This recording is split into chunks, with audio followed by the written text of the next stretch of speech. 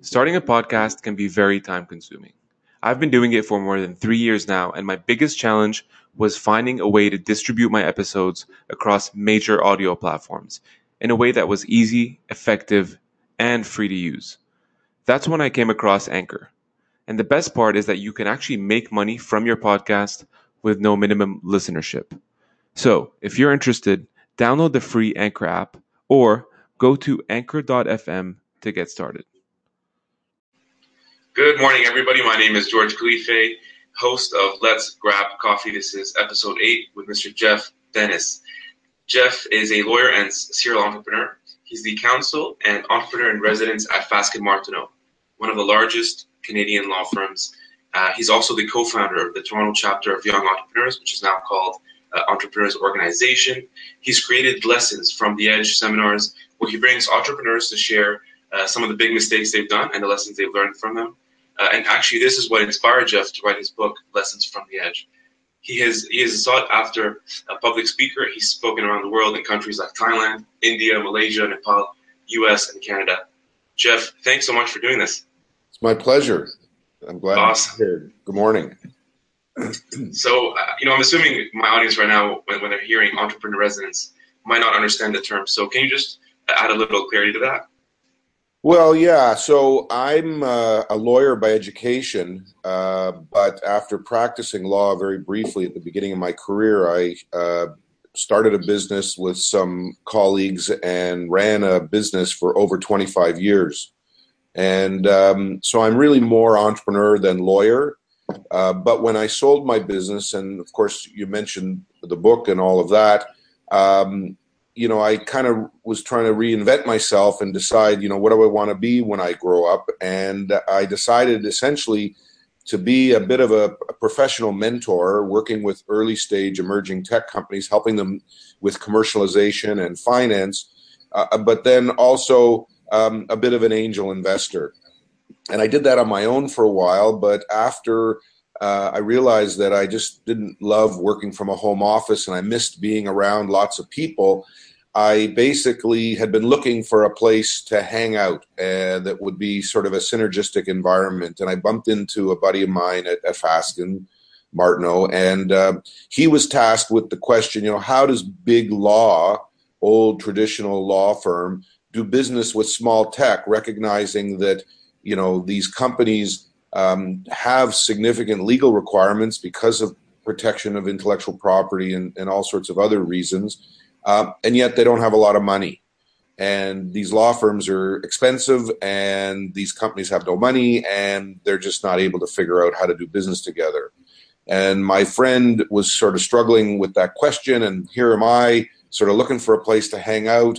And with the background that I had, we sort of put our heads together. And so my role is really now twofold.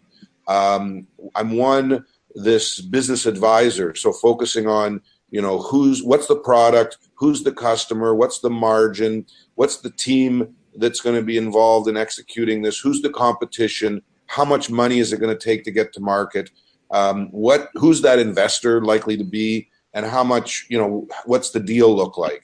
So that's kind of one piece. And the second piece is I see myself as an intrapreneur, building a small business inside this big organization, offering legal services to these emerging tech companies on a completely different business model. And so that's kind of what I do. I work exclusively with early stage, mostly tech, but just fast growth companies. And I guess, trying to help them get to that next level, make sure that their ducks are all in a row from a legal perspective, because when that investor comes in or when the buyer comes in, they're going to do due diligence, and you want to make sure that everything's tickety-boo. Awesome. And Jeff, obviously most of your work is with, as you said, startups, but mostly with entrepreneurs. Is this a good time in Canada to start your own business? It could be better. I'm not saying it's ideal, but it is better than it has ever been. I think that there's, particularly in cities like Montreal, Toronto, of course, or the Toronto-Waterloo corridor, Vancouver, to a lesser extent in Ottawa, but we do see it. There are these hubs that have been created principally by government, but private sector have come on board. And, our universities are amongst the best in the world. Our hospitals are amongst the best in the world. Our doctors and professors and scientists and the technical people. So, Canada has, great talent. We have government support for this stuff.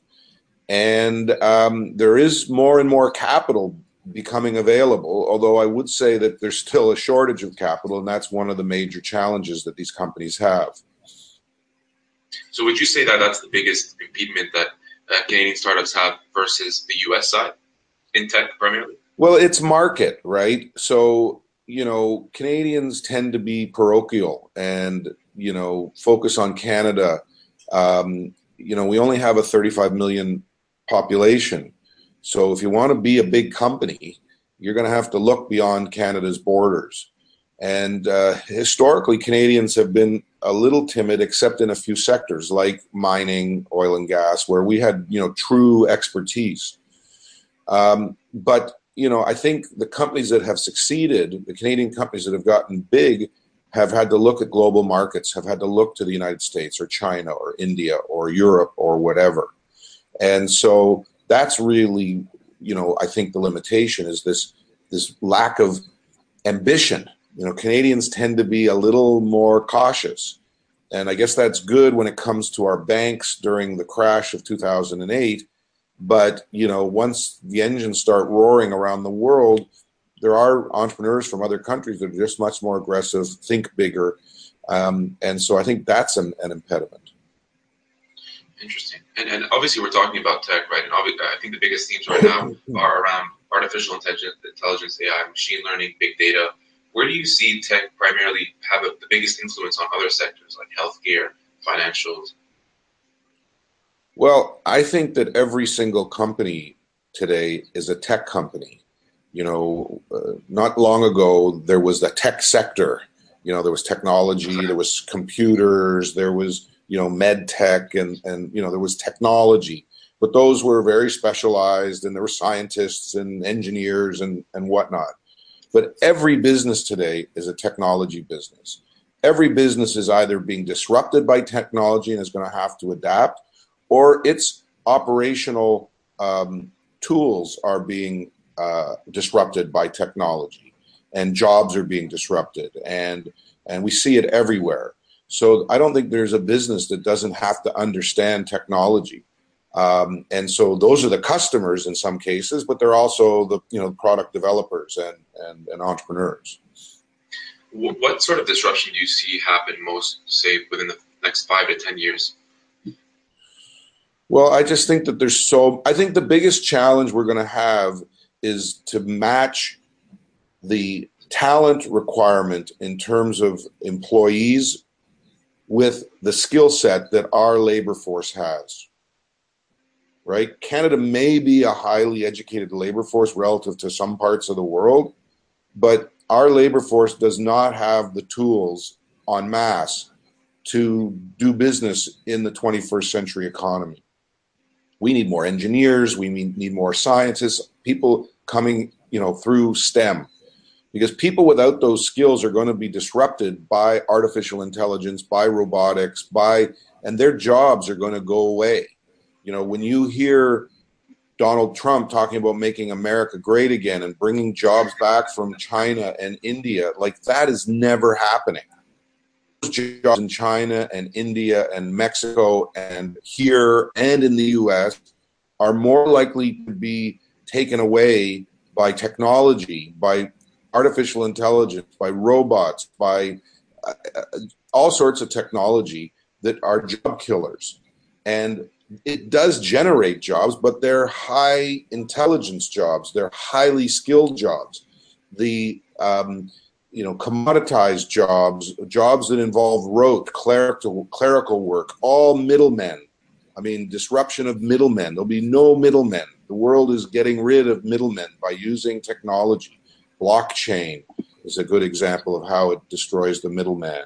but even just the internet, where e-commerce gets rid of retail, gets rid of, all the middlemen. So that's where I see that we're entering into a period where there's a mismatch between skills and jobs, and that there's going to be a lot of people disrupted by this, and some people are hurt. And you're seeing the canary in the coal mine, the people that voted for Trump in the U.S., whose jobs are gone, they don't understand it, and they don't have the skills, and he's making promises that he can't keep. On this topic, Jeff, I just want to stick to this point because I recently actually finished a book called Humans Are Underrated, and it's talking about exactly the subjects you were sort of mentioning. We obviously discuss the challenges, right? So if you're not specialized in AI and machine learning and that deep technology, then obviously, your labor is going to be disrupted. You're going to have to figure things out. What opportunities do you think that we as humans are going to really have to depend on? What qualities, traits in the next 10, 20 years that technology cannot replace fundamentally? I'm no expert in this. I'm just an observer who's trying to kind of figure it out for myself and my clients and my kids and, family. But I think creativity is probably the number one skill. The ability to think creatively, to work collaboratively, to have the understanding of basic science, mathematics, and technology. It never hurts to be a great salesperson. If you can generate revenue, you can always eat, right? Like the salesmen rarely starve. They'll just stay up late and work harder and, get their quota. They're the last people to get laid off because they're eat what you kill kind of characters. So, and leadership, but I think in this economy, the creativity, the ability to generate new ideas, to see the disruption that's coming and figure out those strategies to try and adapt. And what I'm seeing is change is happening exponentially faster. We look at what happened. The iPhone is not even 10 years old, or maybe it is 10 years, but it's not much more than that. And the world, like every decision we make is using one of these, and every purchase, and our lives have changed so much in the 10 years. I can only imagine what it's going to be like in the next 10 years.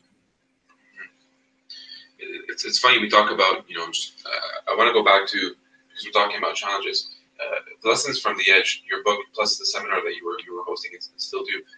What do you find startups are having the biggest difficulty with when actually starting this out and going on this journey? What are the biggest mistakes that they're actually doing? Well, there's a bunch of things.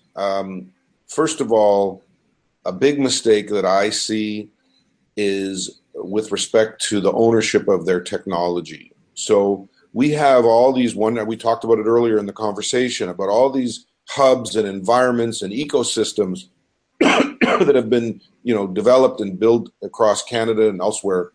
And so what they're really designed to do is environments where you have collaborative creation, creativity. And so that's great.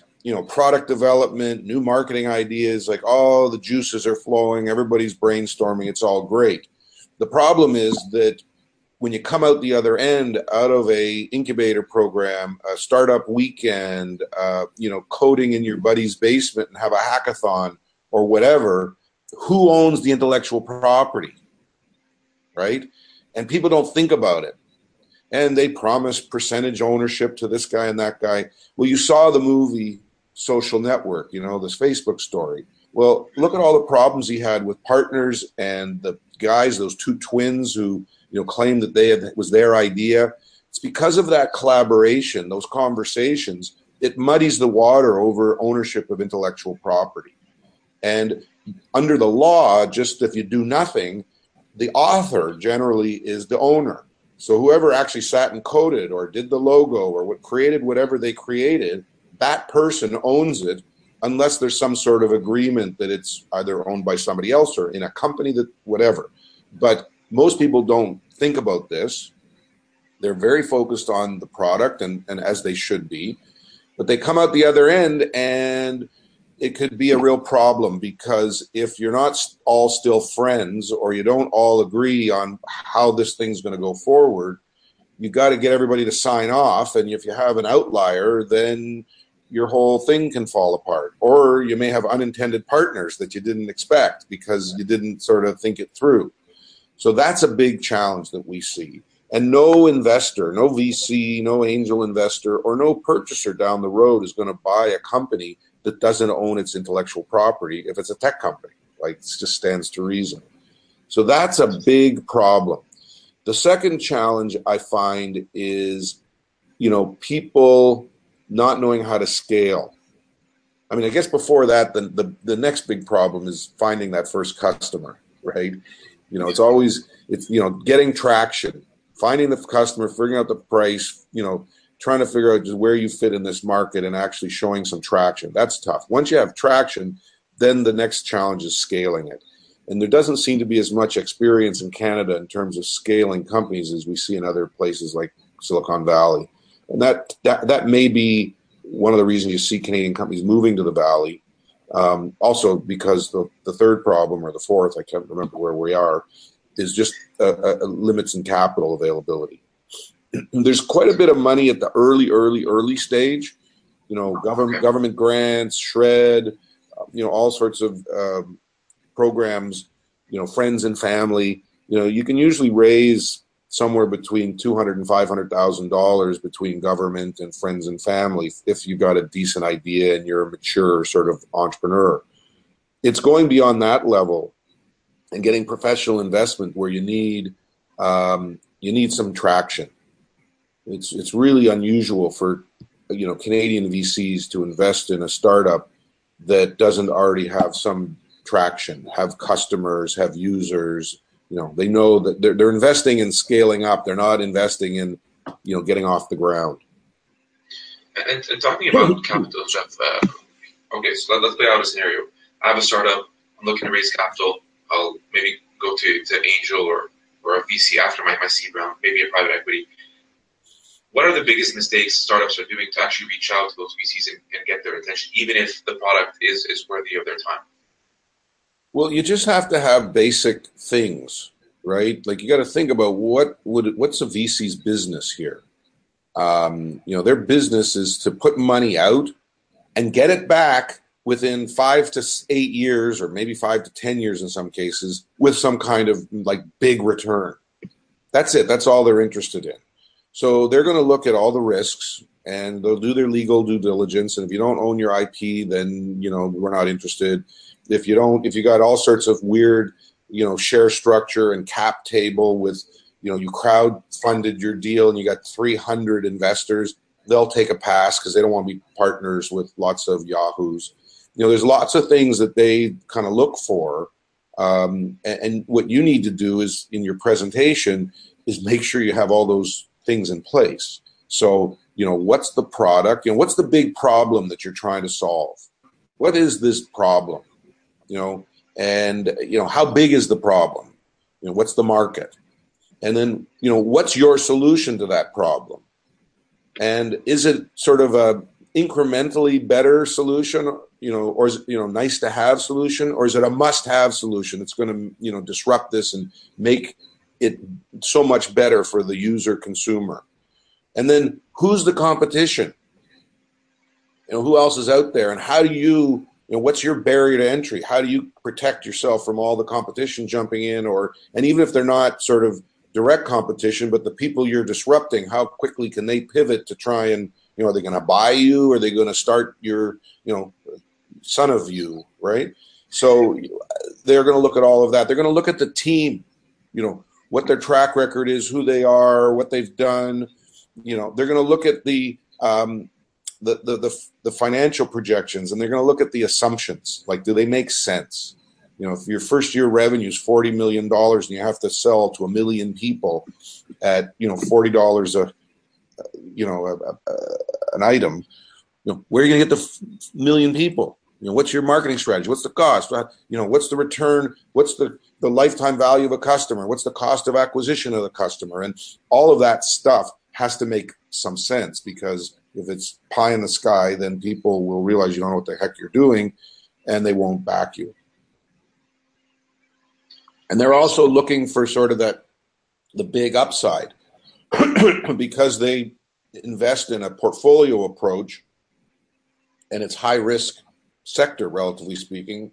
So they're shooting for the moon. They're expecting some of them to fail. So the ones that succeed have to have a big enough potential upside to offset the risk of, some of them failing. So, the expectation in terms of return and upside will be significant. And there will be, some kind of time horizon, because these funds have a life. They're a limited partnership and they have a life. And at the end of that life, they got to give back the money to the investors. So you don't want to be taking money from a fund that's really close to its redemption period, right? You want to be at the front end of the fund, because at the back end of the fund, they may put pressure on you to sell or refinance or do something when it's not that convenient for you. So there's lots of things to think about. That's why they need a guy like me to guide them through this horrible, scary process. There you go. You're scaring me now. Ooh, scary. We were talking about exits, Jeff, and I just wanted to sort of mention this during our podcast. But what sort of exits are most common? I mean, I know we're talking about pressure, right? And if a VC is pressuring you, you might exit by a sellout, or you might be acquired, or you merge. What sort of transitions or patterns are you seeing? The least common exit is an IPO. We're not seeing a lot of activity in Canada or the US for that matter. I mean, there are, but the companies that go public are the household names, Google, Facebook, but you're not seeing, early stage, fast growing tech companies going public that often. It's rare. So the exits, I guess, a lot of them, particularly in Canada, are what I would call acqui-hire situations, where they're acquiring the company, to acquire whatever the cool technology is, but the team of engineers that built it, and they'll absorb them into, the acquiring company, and they'll have bought that product. I see things all the time that, people are trying to bolt on to existing success products, products to, for Uber drivers, or products for, that tag along onto Amazon. And, well, if those basic businesses change their model, you're kind of out of business. Or they could just, build what you're building, or maybe they'll just buy you and you could be part of their offering because you've, improved their product. So I see some of that sort of strategic acquisitions.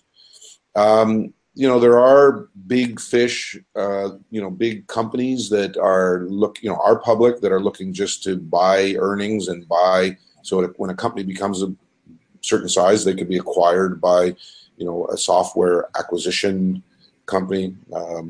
Achievers was bought by a company like that called, it was called Blackhawk. So, those are the usual scenarios. Private equity sometimes. There's lots of ways. I see a lot of it going to the States, but the activity is cross-border. And I also think we're going to see a lot more companies coming to Canada for access to the U.S. market because of this immigration business with the new Trump administration. A lot of the tech community it comes from Asia. Right. And I'm not saying they're all Muslim, but there are large portions. And if people who are newcomers to the United States don't feel comfortable, then these companies aren't going to be able to get the employees they need. And Canada is just a so much more tolerant environment. So I think we're going to see an uptick in activity coming this way in the next short term. Anyhow, we'll see. We're seeing a lot of companies as well raise capital through crowdfunding, right? And I remember when I first met you through the event at Ryerson that you were speaking at, we sort of talked about this a little bit and asked you a question as a follow-up. What are the advantages and sort of disadvantages of not only crowdfunding but equity crowdsourcing? Well, the biggest problem, first of all, crowdfunding seems to be best when we're dealing with things that can pull on your heartstrings. It's like an emotional kind of buy. So the ones that do well on the donation and pre-sale kind of crowdsourcing, they're all consumer things that hit at emotions and got great videos and go viral, and it causes people to make an impulse buy.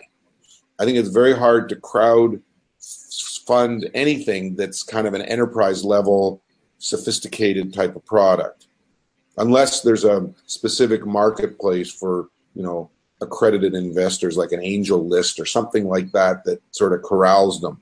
But as a general rule, I think that if you want mass, it's going to be consumer, because plus the consumers kind of understand it. It's easier to understand because they might be the user for it.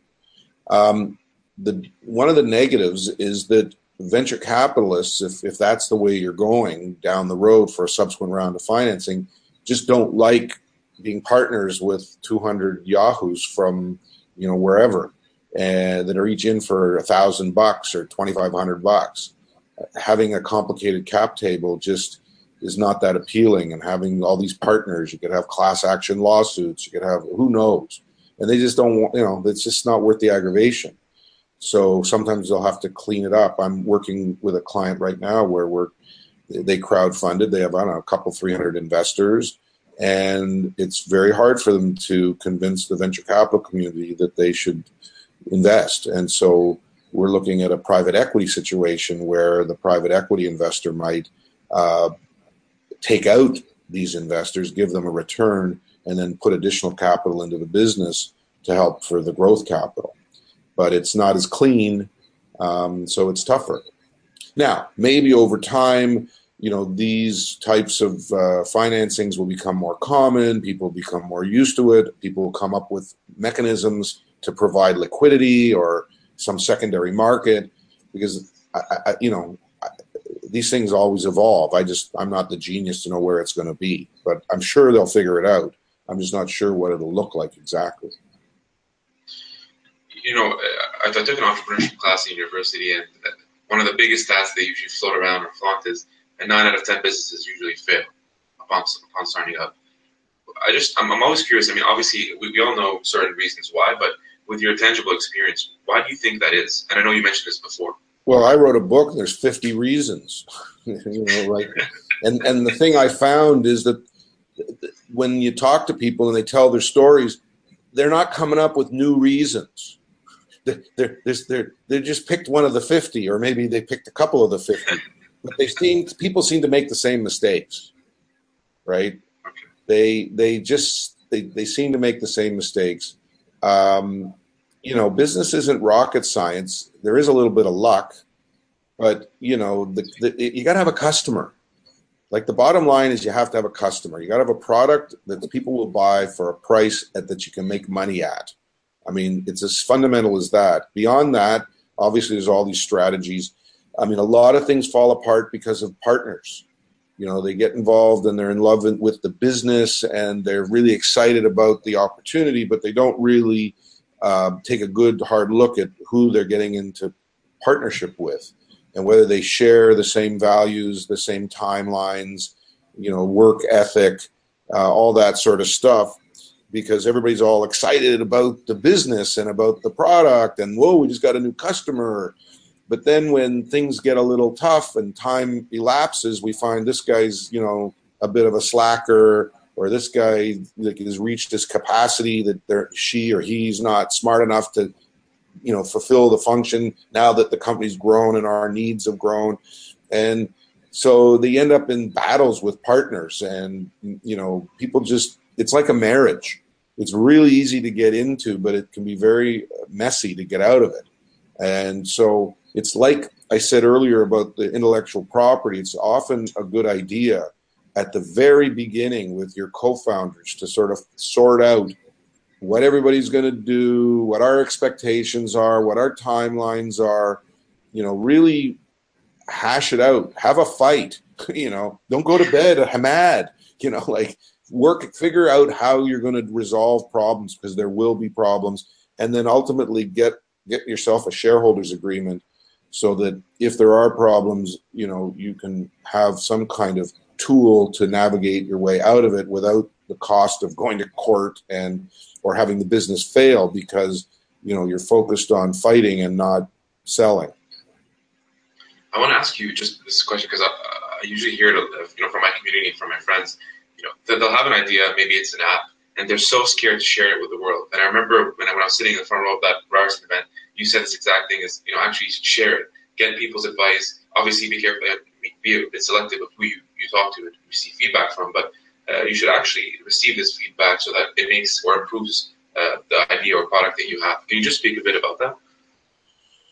Well, first of all, most people are lazy. And most people, how many people do you actually know, start businesses? I mean, more so today, but most people just don't, they're all talk and no action. And I just find I just used to say to my kids, 90% is just showing up, right? So I just find most people don't show up. And so I just don't think it's a big risk. The question at my presentation came in the context of whether you should get a venture capital fund to sign an NDA. And what I said was that they wouldn't sign one because they see tens of deals a day, hundreds of deals a week. And, who knows whether they've seen it before, might see it tomorrow. And they're not they're not in the business of stealing they got their own problems. They got all this money and they got to get it out and manage it and get a return on it. They're not starting up a widget business. That's just not, it's not their business. Somebody in competition with you, if you've got a newfangled telecom solution or,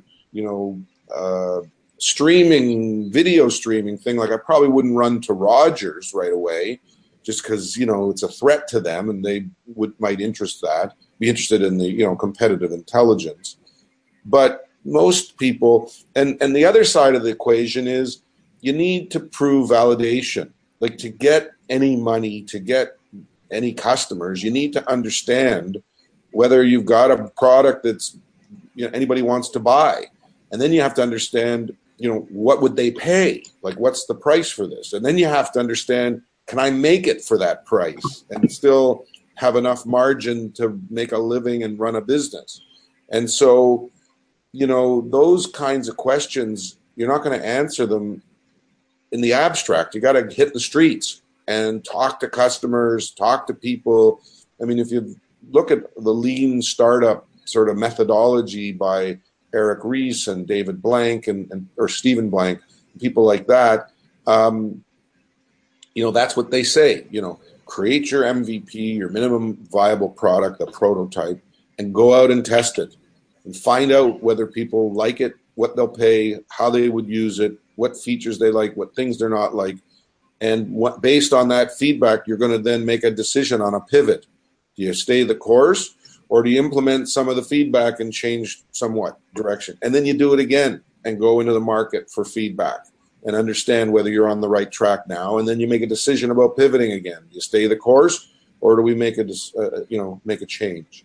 And so I just think you got to get out there and talk to people and try and sell it, because at the end of the day, that's everything. People so often believe in what I call the field of dreams school of startups.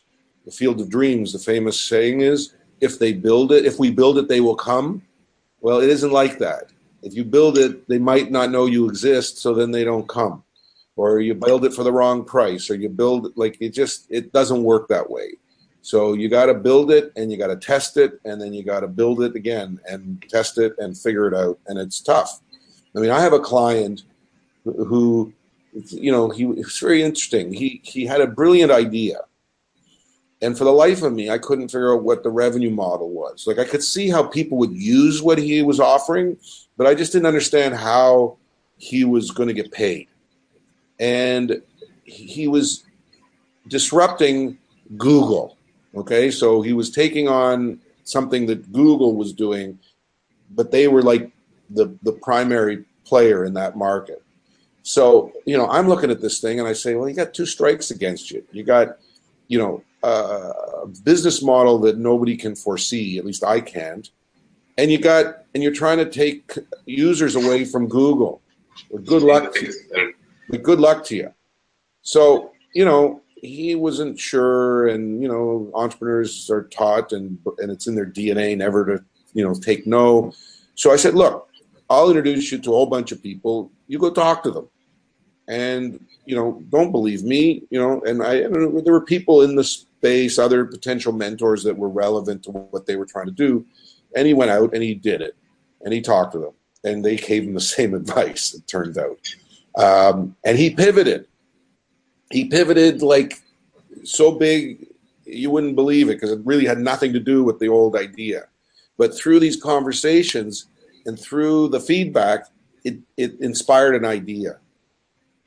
And that idea today does about 2 or 3 million in revenue. We just closed a $4 million financing. They got 50 or 60 employees, blah, blah, blah, blah, blah. And, he pivoted and he got feedback and he followed that lean process. And, it works. Not always, but it works. I think splitting equity when you're first starting out is always a difficulty. So maybe if we play out a scenario, say there's 2 developers on the team, and 2 on the team that are in charge of business development, marketing, maybe investor relations. Say, how do you go about splitting equity? Do you do 100% and then taper down? Do you leave a little room for partnerships? Like, who gets more control usually? Is it the developer or the business side? Well, it depends. I don't think there's any sort of hard and fast rules. The problem is that what you need in your business today is not necessarily the same as what you might need for your business, a year or 2 years from today. So you often overcompensate founders because you don't sort of anticipate that their contribution is going to maybe be less so down the line. And, you never own as much of your business as you do day one or, in the early days, because if this is successful, in most cases to scale it, they're going to bring in outside investors who are going to dilute everybody down. So, I don't think there's a hard and fast rule, but I think you got to think about these kinds of things as part of the process. And you have to think about, what that contribution, because most of these guys, it's sweat equity of some sort. And, how are they going to be, compensated for that? And is 25% of the business overcompensation? Thing sells for $100 million, you got $25 million. So did he really contribute that much value? Or did he just win the lottery and rode your coattails? Right? And you're going to resent him for the rest of your life because you made this guy rich and all he did was draw the logo or, the first user interface that was such a piece of crap that it never saw the light of day. And we had to hire another guy. And now this guy works for that guy, right? You see that, right? Where the job outgrows the people. And so you just got to be thinking about it and you got to be brutally honest about it. One technique that can be used is some sort of stock option arrangement where this stuff vests over a period of time based on either just staying for a period of time, with 3-year vesting, a third, or it could be based on certain performance. This guy is the sales and marketing guy. Okay, when you bring me the first $500,000 in revenue, it vests. You bring me the next 500,000, the next third vests, or whatever. I mean, you can customize it, but that's one way of dealing with it. If people put up cash, then cash is king. Because really what we're talking about now is sweat equity, right? You're talking about how to divide it up because we're all going to work. Well, I think you got to assume you're all going to get paid, right? And then there's some risk. There's some risk that you're taking for taking a job with a startup instead of, that developer going to work for, Microsoft or whatever, because they'll, his $100,000 salary, they'll pay him every 2 weeks direct deposit.